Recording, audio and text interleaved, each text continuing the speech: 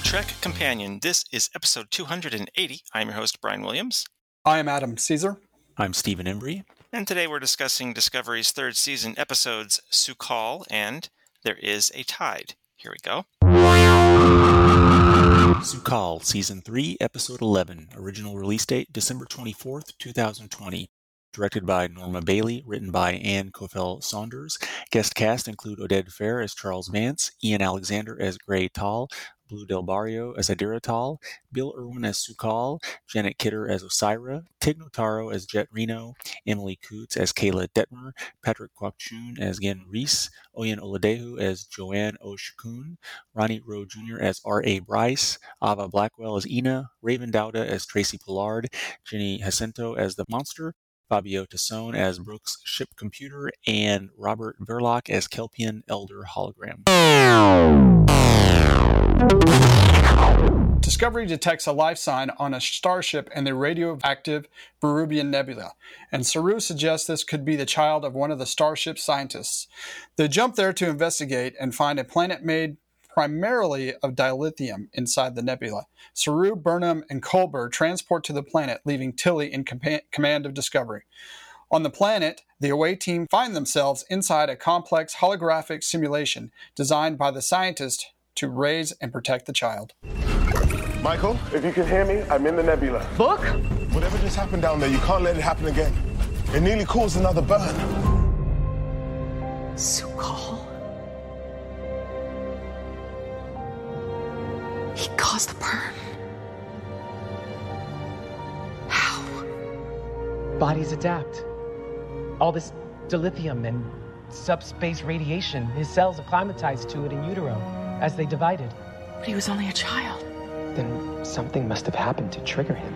I have to pull you all out now. I'm in a stable pocket, but it won't be stable for long. Meet me at the rendezvous point. Osyra's here. Osyraa. Michael, I must ask the impossible. I need you to stay. Captain. If we leave Su'Kal alone, it is only a matter of time before the burn happens again. With your xenoanthropological skills... But it has to be you. I am the captain. He responded to you when you saying you have a connection with him. All right, I just want to get this out of the way now. It's just absolutely absurd.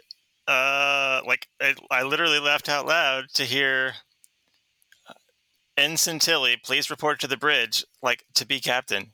Because it starts with the ensign part. I can't get over it. It's like, this sounds like it's like a joke thing, but it's not a joke. So anyway, but that is what it is. Why they should just promote her then? I don't know.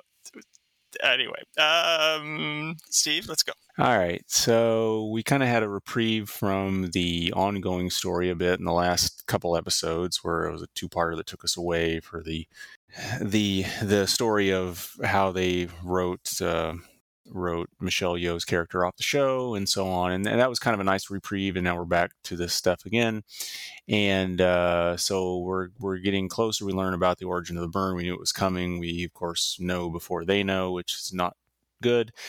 But there's a lot going on here. Some of the same issues I have with much of the other parts of this season and this series hold true here as well. A lot of it is, it's like they're telling me what to feel and perceive versus making me feel and perceive it. And one example is this whole notion of Saru is not objective in this situation, right? Because because this is his species of people and so on and so forth. And I didn't feel that happening. It's just kind of like they decide to say, I don't know, I don't think you're objective here. And they make this big to-do of it. And then they have to make a story around that notion versus there being evidence of him clearly making decisions affected by this that are not reasonable and so forth. So I don't know. I mean, it's not a huge thing, but it's another example of that kind of thing where they like come up with some idea and then they try to deliver it instead of organically coming to it through, the behaviors of the characters, and then you end up in that situation. Another is, to some extent, the notion of, Gray Tal comes back in visual form to Adira Tal and so forth, and it's a big to-do. And I mean, that's fine. I just all along, to me, it was like not is completely a natural thing, given what we know of Trill, that you would be able to, at least in your own mind, perceive a previous host. In this case, it's someone very close to them, and so they go with that. But then it gets out of control. Like, wow, this character's back. It's another example of you just told me what to feel instead of making me feel it by bringing it come about naturally. What was that character's reason for leaving? She explains it, and I wasn't sure. I don't even remember exactly. But like one day that character's there, and we're seeing that character, and then they're not, and I don't know. So anyway, I mean, it's a small thing perhaps, and it's not really to the point of this episode, but they're moving things along. I mean, I didn't really feel like the pace of this was weird in the sense that they were just buying time. It's like they have to tell parts of the story and get to it, but it does take a long time to get to the point in this holographic world. And by the time they realize, oh my gosh, this is why the burn happened, we all knew what was happening. I literally thought, like, when they're like, oh, this is where the burn happened, I was like, wait. We just found, that's what the line is, we just found the location of the burn, or where the origin or something. I'm like, wait, I thought we already knew that. I thought that's why we came here. Because we traced it to that ship or something. They knew maybe the location, but not the reason, and maybe they're implying they understand specifically what happened or something. No, but they said that when they got there, like before the little mini burn thing happened with the kid. I don't know. Right. That's a bit confusing. Anyway, a lot of convoluted stuff. The usual. Anyway, those are my first takes. Yeah, there was a point with Tilly, and I like the character of Tilly. I'm on record as saying I like her. I think she's a cool, unique character. She's unlike characters we've seen on the other shows. If anything, she's like characters that have certainly never been leads. She's like a Barclay or something who's never been a lead. It gives an ordinary schmo like me some hope. But putting her as a captain when she's an ensign is just silly. But even like I haven't seen this episode in almost a year, right? And she has that line to Osira. She says, "You will not take this ship or anyone on it, not now or ever." And I was thinking, isn't that what happens in like 5 minutes? I must be wrong, because that would be silly for her to say that. And then it happened. I was like, oh. They just sabotage the whole thing by doing that, So yeah, she's kind of wrong. Adam, what were your thoughts? I do agree with you about Tilly. I think I mentioned it in the previous episode. It's like I don't understand the command structure on Discovery at all. You have Saru and you have Burnham, and then I don't really know what anybody else's rank is, how they fit in the command structure. I'm not even really sure who the engineer of the ship is, to be honest with you. So they never really formulated that structure that you get from all the other Star Treks, like, right down the line. I mean, it doesn't even, you go back to Deep Space Nine, Sisko wasn't even a captain for a long time. He was just commander, but you understood he was in charge. Kira was in second command, so you had this command structure. To me, it makes it feel silly that you make Tilly the first officer. But I guess it makes sense because we have no idea who the first officer would be after Burnham. I mean, it's just kind of, you must just have a ship full of ensigns that are all the same rank. So I was just going to say, wouldn't everybody else on the bridge outrank her? Yeah, that's what I would think. Wouldn't there be some lieutenants or even lieutenant commanders? I'm like, so they don't have.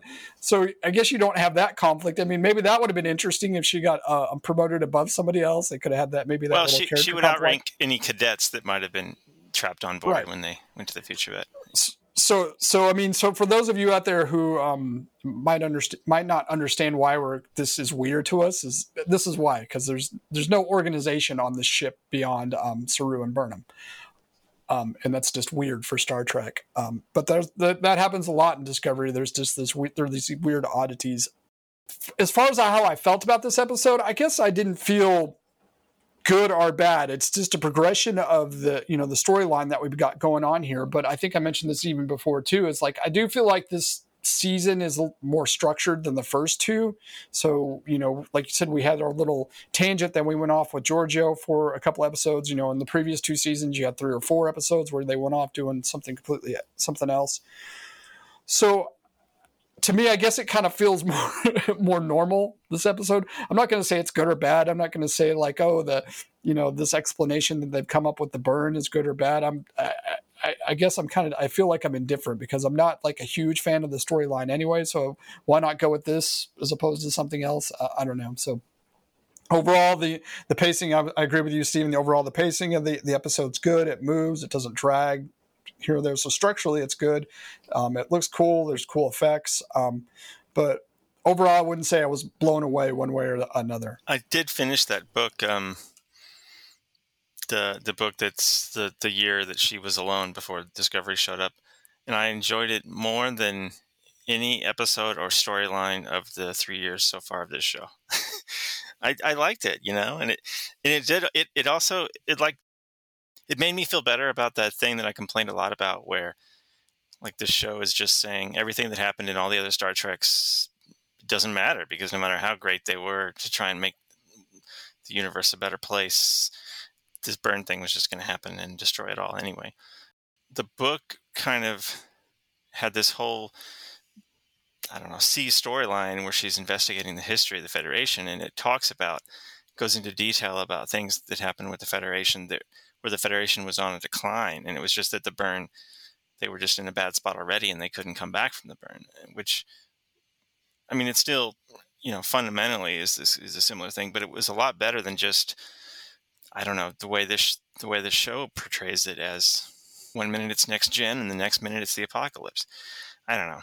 And of course you have more time in a novel, but it was like, gosh, I wish they were a little bit less concerned with, flashy,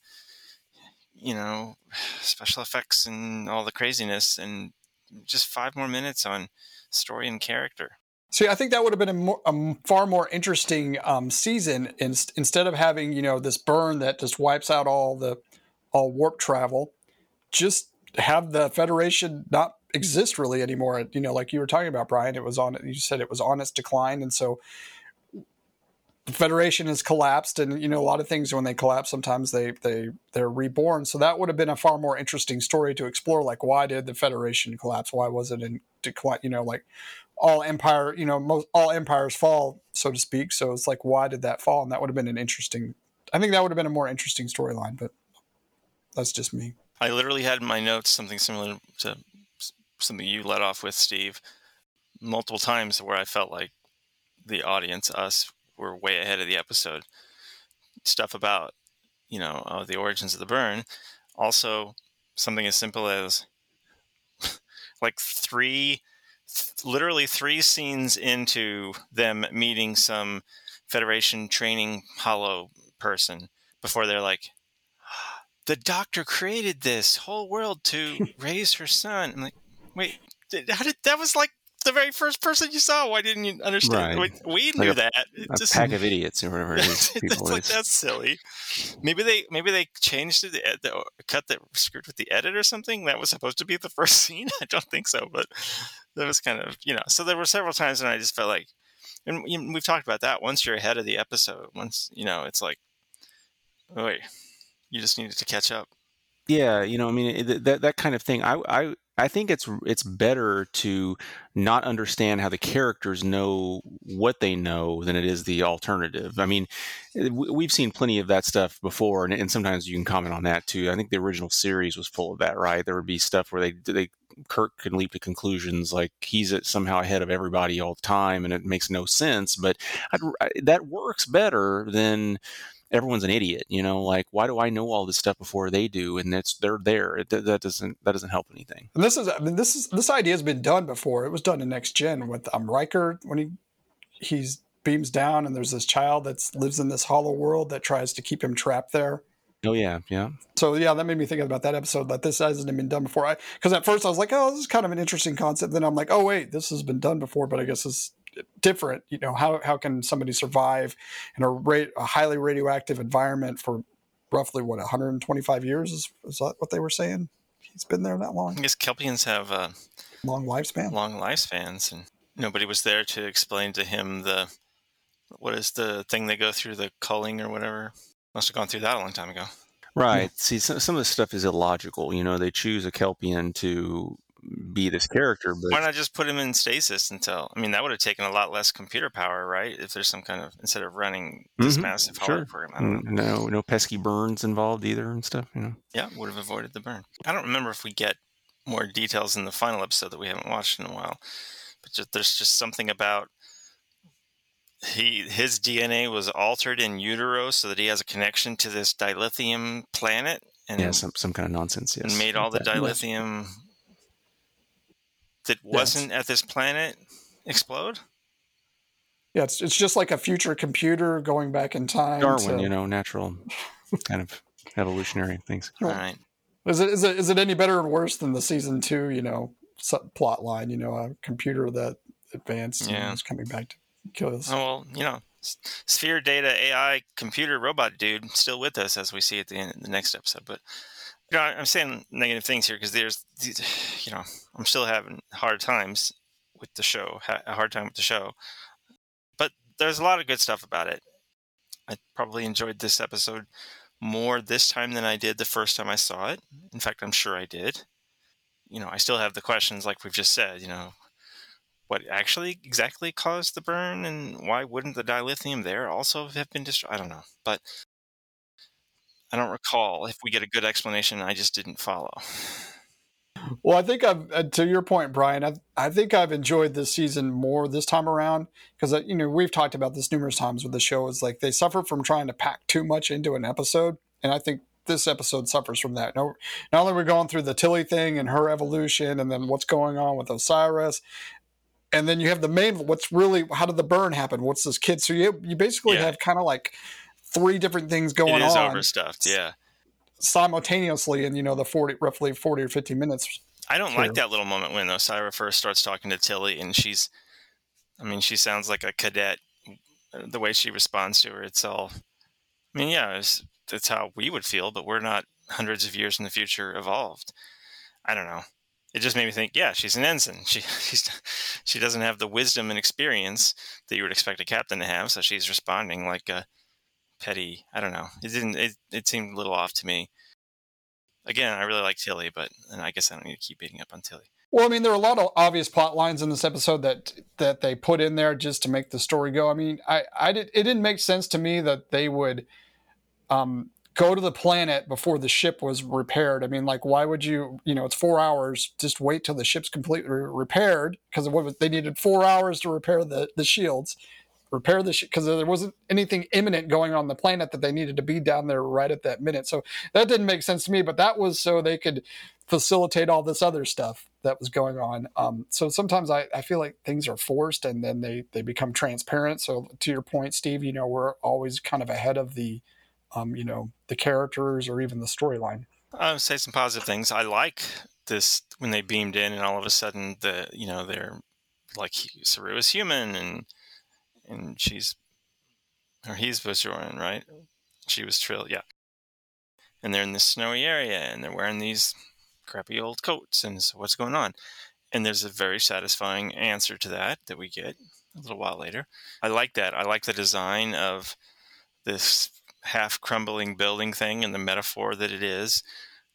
The lullaby bit was when Saru is like sitting on the ground and kind of looking up lovingly at the elder, and the elder's singing the lullaby. That was maybe just a step too far. It's like, okay. But, and as always, I still love the look of the show. The music's always great. So there were things in this episode I like. I like that we saw for the first time Adira Tal. Why do I have such a hard time remembering that name? For the first time, we saw Adira Tal kind of take some action and, beam down at the last second, taking a risk there. There's good stuff in here. I like Book. Is this the one where they... No, that's the next one where they say I love you. Yeah. I like Book as a character. I think he's interesting. He's cool. I still feel like they don't know what to do with him. They use him like a fifth wheel, and that felt exactly like that in this episode. I don't know. In the next episode too. But I do like him. I'm excited to see what they could do with him in the next season. What's this episode about? A lot of this episode, it deals with the main timeline that's going on through this season. So if I was to pinpoint what, there's different things going on, but if I was to pinpoint what's kind of the main heart of this. To me, it's Saru. This is the emotional thing they've been kind of setting up a little bit for the last couple episodes.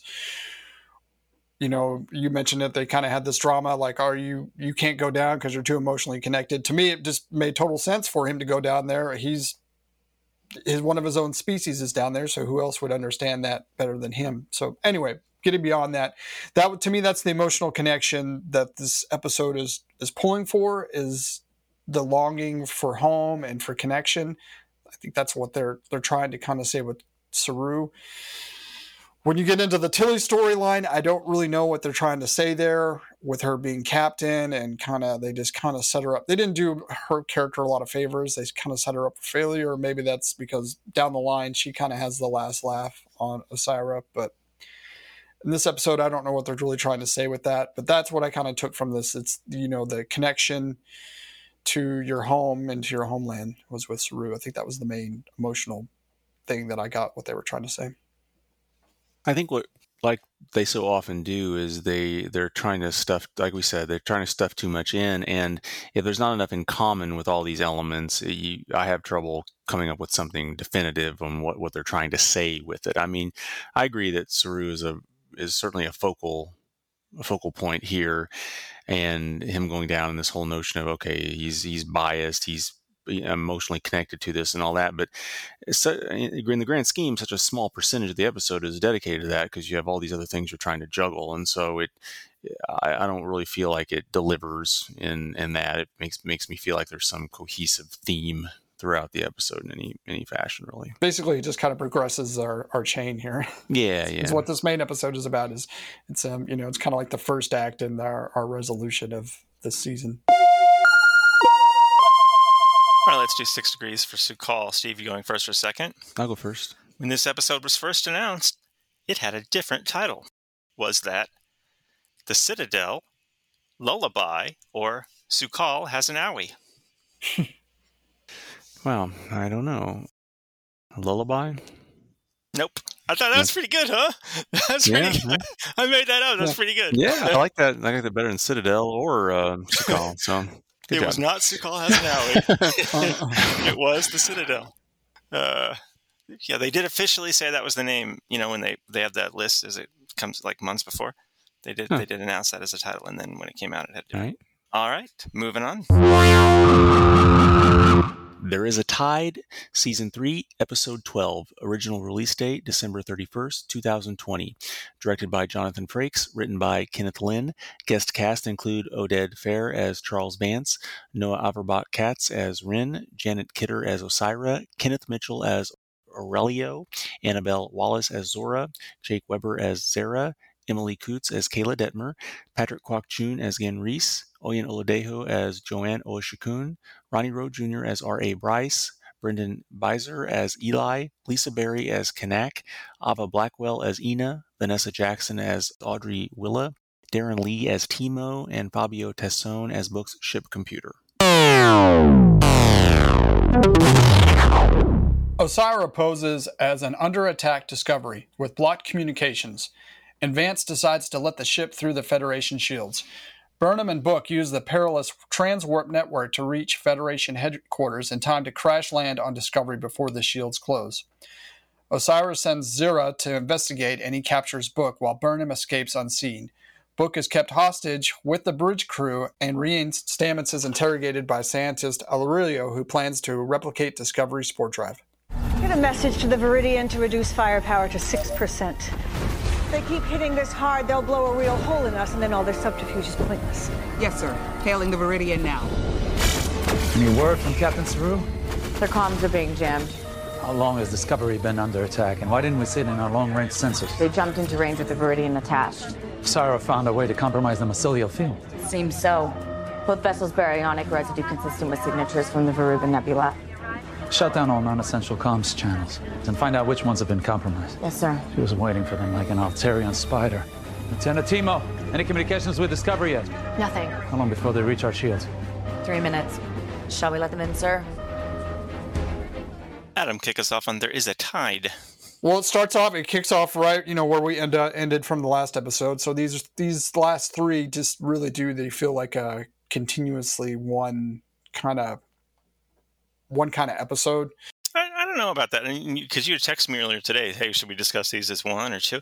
I really feel like this one is a little bit more standalone. We literally don't even see any of the dilithium or the planet, right? The nebula, all that stuff. Isn't this whole episode just in Discovery and in the Federation, or excuse me, Starfleet spot? I don't know. It felt a little bit more standalone than that to me. I would call it more of the second act of this 3-parter that we've got going on here. I say, it's definitely its own. I mean, that's what I said. The first act, we saw the first act in the last. This is the second act. We have a third act, so that's kind of what I mean. It's definitely in its own thing going on, but it's part of this continuous chain. So I'm just saying, we jump right. We don't. There's no skipping a beat between this episode and the last episode where we're at in the action. So. They're going through the transwarp, the effect, I have nothing but great things to say about the effects and the look, about the shield, the show, the shields, Book and Burnham, getting onto Discovery. It's kind of thrilling, it kind of keeps you, they're going to get there, so it's that kind of fun action-y to kind of open the show. Then we get in there, and the big kind of surprise is Osyraa wants to make a deal with the Federation, which I find interesting. I think I think it surprised me a little bit the first time I watched it. Obviously not this time, but I was kind of surprised they kind of made that choice and they went through all this centrifuge. And I think the reason to that is because we don't really know Osyraa that much. We've only kind of seen her as the villain, just the one-dimensional villain.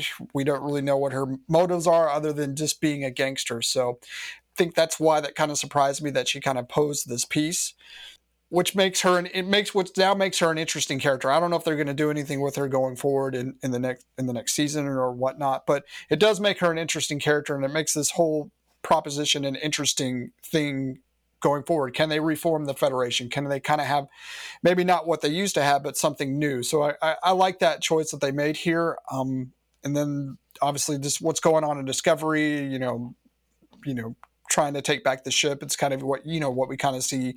We've seen many, many times before on Star Trek. Burnham, she's going through the ship. She's getting in knife fights and blasting people out, airlocks. So it's that kind of that fun action thing. Are they going to be able to take over the ship?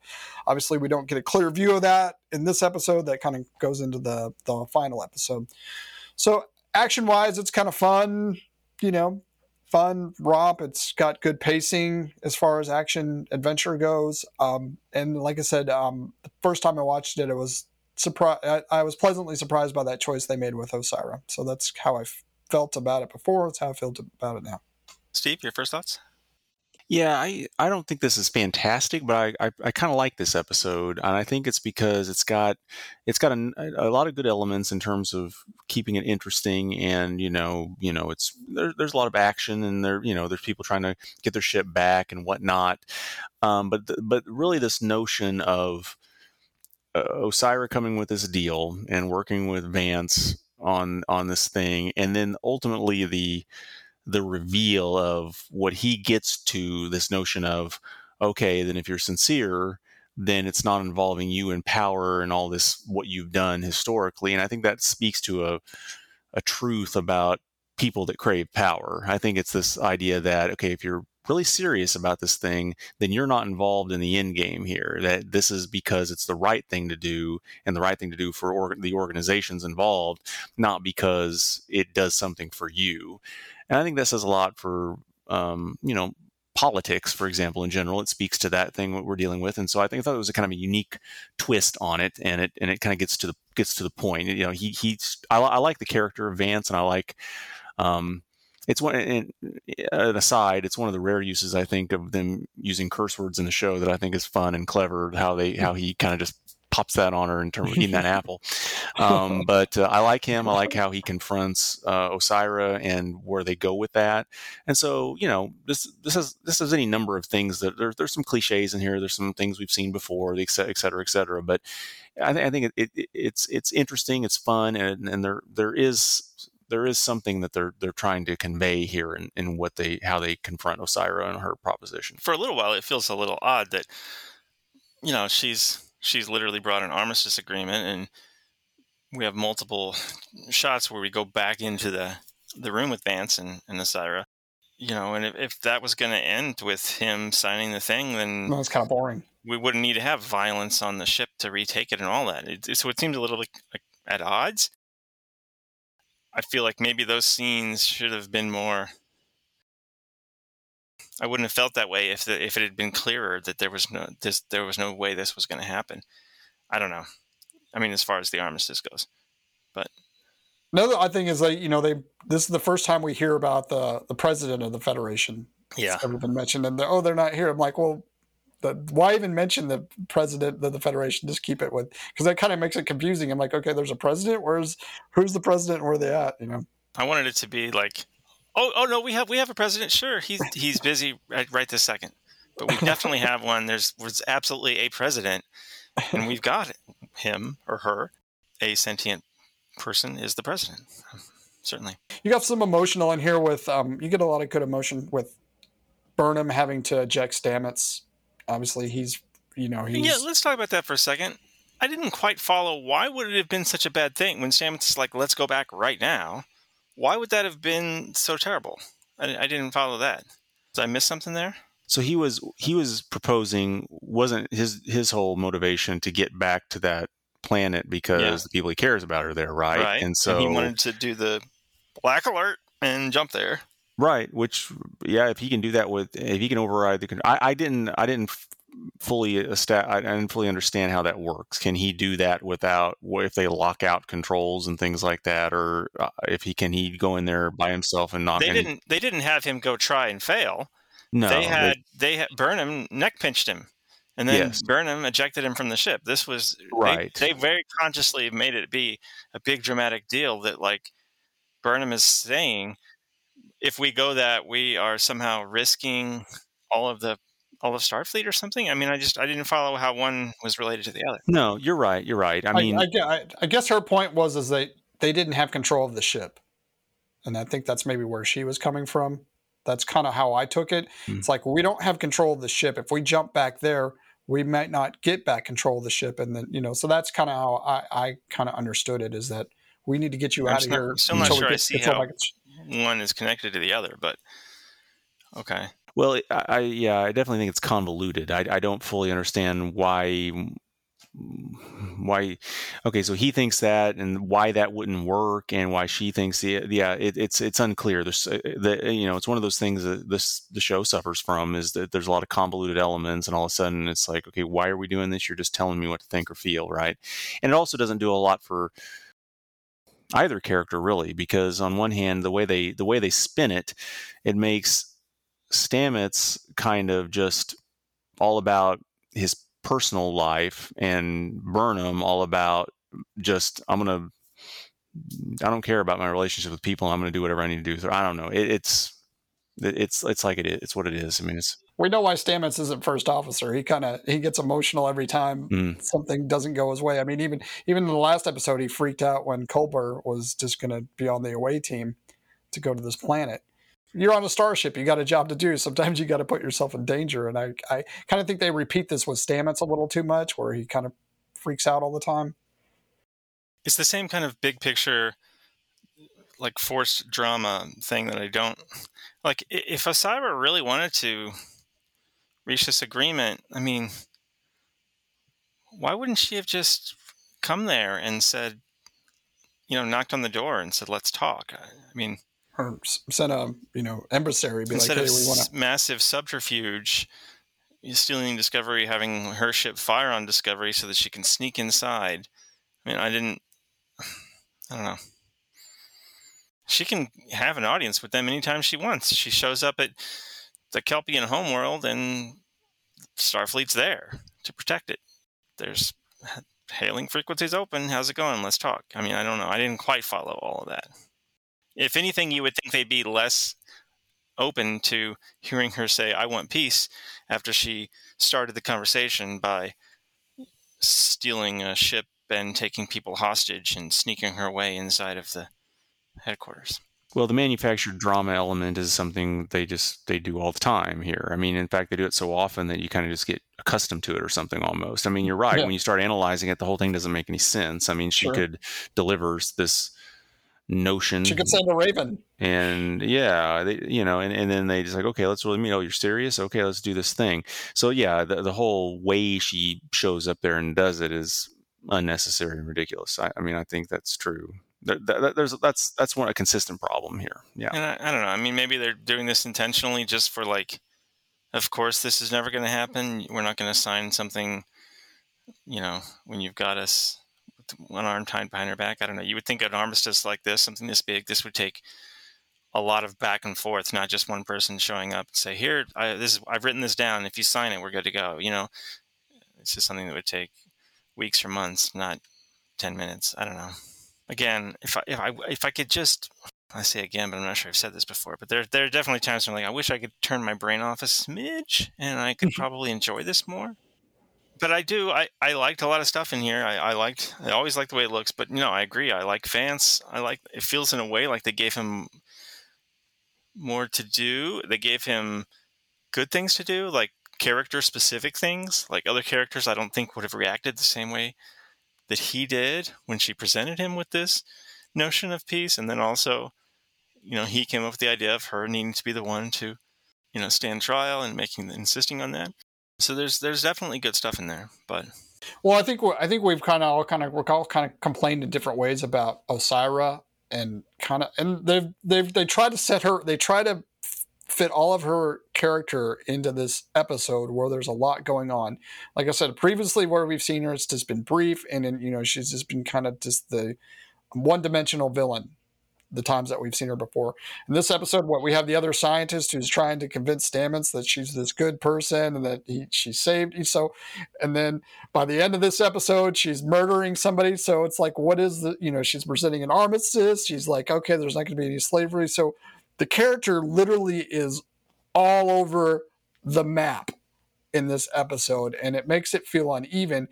And if they were going to use her as important, if they were going to make her as such an important character in these last couple of episodes, they should have spent some more time earlier on trying to set her up so we can kind of figure out what she is and who she is. So that would be my main complaint about her and what they did with her in this episode. Last thing I want to ask about, Burnham and Book say I love you to each other, and then Book doesn't have much to do the rest of the episode, but I'm fine with it. I think I believe her and I believe him. And maybe some of that is I read that novel.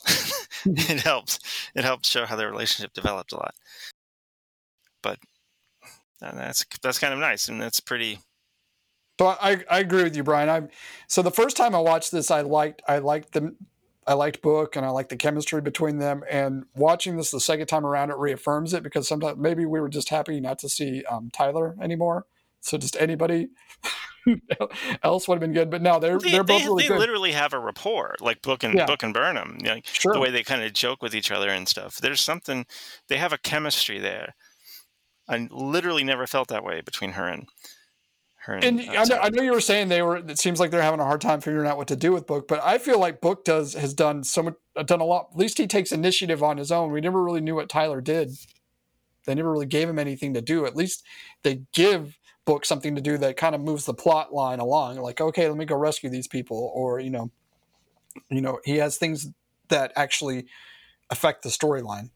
Yeah, I like it. I thought it was natural and not convoluted, and they didn't spend a whole lot of time on it. And yeah. All right, what's this episode about?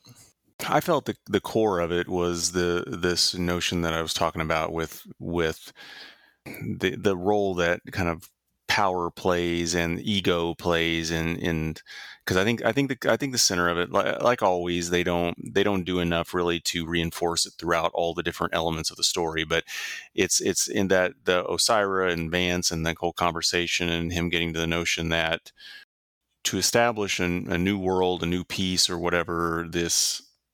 You can't you've got to have some kind of accountability for the past and deal with it. And I think they address that pretty well. Again, there's a lot going on. All of these episodes have a lot going on, too much going on, that don't all speak to the core matter. But I do think it's pretty clear what the core of this episode is. And I thought that was an interesting take on it, the way their dialogue and where it ended up. I'd agree with you, Steve. I mean, it's kind of been a theme going throughout this season, a little bit more early on, what is it, for lack of a better word, the majesty of Starfleet and the Federation, what it was and what it was to the universe. It's almost religious like with Burnham early on in the season, and it kind of culminates in this because he doesn't take the deal, and it's about their convictions and their beliefs that he doesn't take that deal until Osira steps aside. So I would agree. All right, let's do 6 degrees for There Is a Tide. Adam?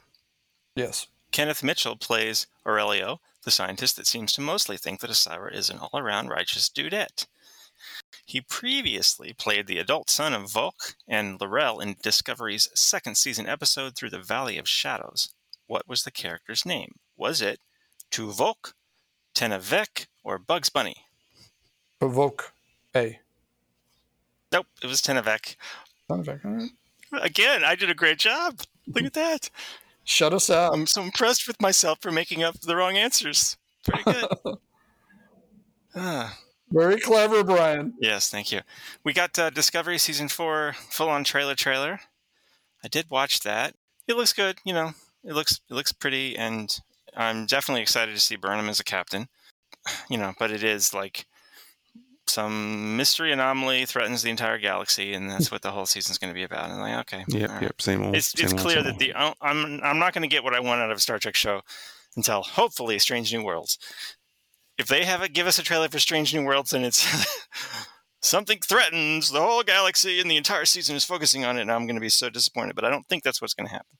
I think they're actually going to make, anyway, First Contacts and whatever. When does Discovery start? I think it's the Thursday before Thanksgiving, like a week before Thanksgiving in the States. That sounds right. I think that's true, yeah. So my guess is 2 weeks from now we're going to finish. That's not my guess. That's what we're going to do. 2 weeks from now we're going to finish Discovery Season 3.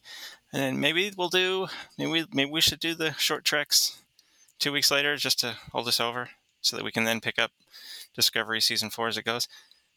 Yeah, something like that. Maybe we can do the short treks. Are they doing any going into this season?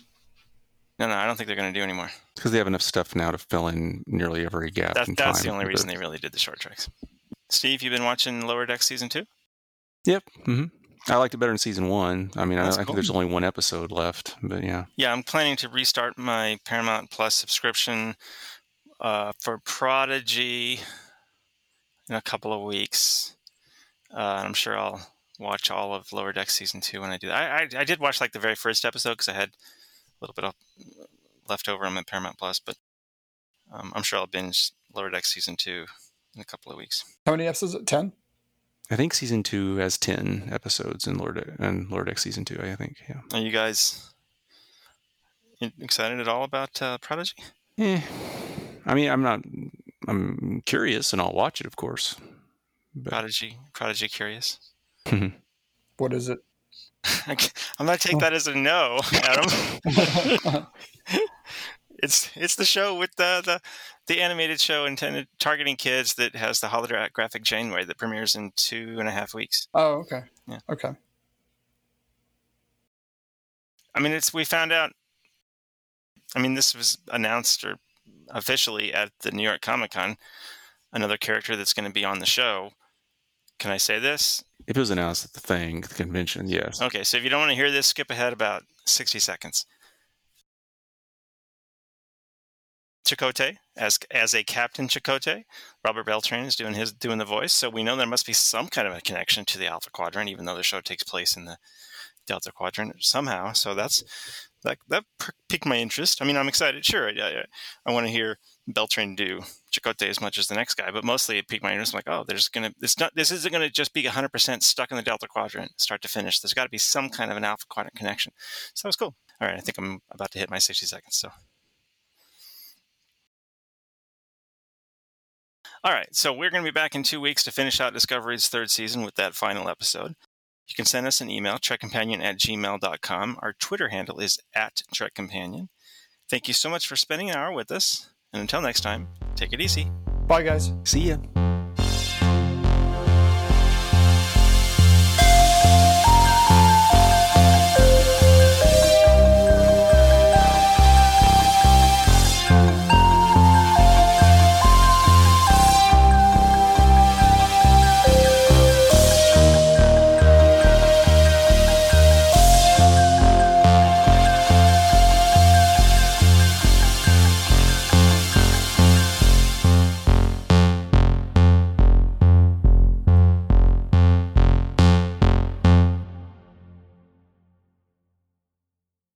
gun, I passed it.